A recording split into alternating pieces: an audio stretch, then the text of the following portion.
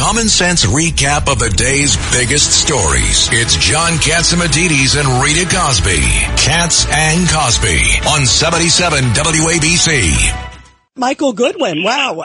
Michael Goodwin, great to have you here on the show. Of course, the Pulitzer Prize winning New York Post columnist. And Michael, we were just talking to RFK Jr., as you heard here, who is doing well in the polls against Biden. You just wrote a column saying voters say no to Biden, but Joe is intent on finishing parentheses, awful job.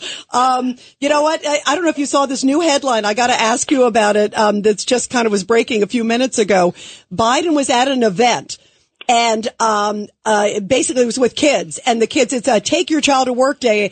And he was saying the last country I visited was, and a young child had to interject and say, Ireland. Oh, that's right. What is your reaction? It's making tons of headlines that he couldn't remember. And this is like the country of his family. This is his ancestry. Well, that's the classic one, right? You can remember what happened 30 years ago, but you can't remember what you had for breakfast. That's sort of the Joe Biden thing, although he makes up the stuff from 30 years ago, too. That's the problem in his case. Look, I think there are so many areas where Joe Biden raises concern about his mental capacities. And it's not a cruel thing to say that. It's not prejudice against his age or anything. There are lots of I know a good number of people in their late 80s already, early 90s even, and they're a lot sharper than he is. I mean, the pauses, the gibberish he sometimes spews out, the things he says that are simply factually so far from correct, and that everybody knows they're wrong. So when he goes and gives a speech and says things about, I had to fix inflation when I got here. There were no vaccines when I got here. I mean, all of these things they're just nonsense. They're patently absurd. And so the president cannot be taken at his word.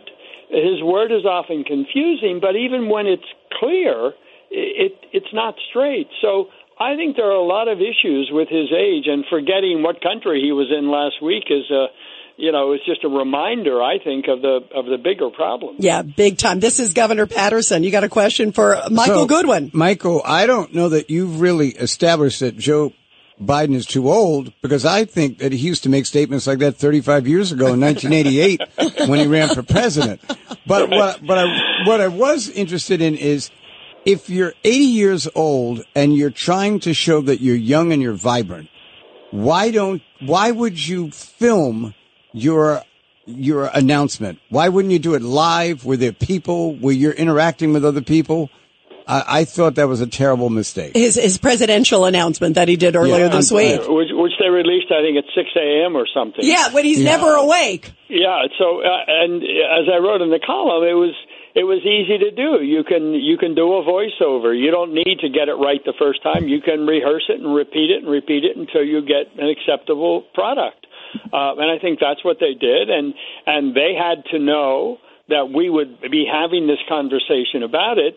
But I think the White House believes it can get away with it. Michael, it's Richard Weinberg. Did they get away with the cue cards, with the Q&A that they gave to the captive members of the media? Yeah, the cheat sheet. The cheat sheet. I mean, how many times has that happened, right? That the reporters are pre-selected. Biden has the list of who I'm supposed to call on. They're pre-selected. This time he had the question in advance. I mean, we've seen the cheat sheet that says, you take your seat. Right. Your name is President Biden. Yeah. Look, so, strictly speaking, it's not a matter of age. It is a matter of competency in the sense of capacity. And to me, this is a dangerous situation. Also, I would just say a misreading. So just quickly, when he said yesterday that I'm not worried about China, he should be. Is that a function of age? Is that a function of his family's business deals in China? But how can the president of the United States right now say I'm not worried about China? They just flew a spy balloon over our country. They're hemming us in. They're moving into the Mideast. I mean, they're working the Russia alliance. They're working with Iran, and I mean, well, how today can you not be worried? Argentina announced that they're doing business. Forget about Brazil. Brazil last week. This week, Argentina. Scary. Sure. Yeah, I mean, there's no question they intend to try to replace the dollar as a reserve currency. Now, that's probably a long-time project, but look, things are moving very quickly. China is making a move. This is a historic move with China's aggression around the world.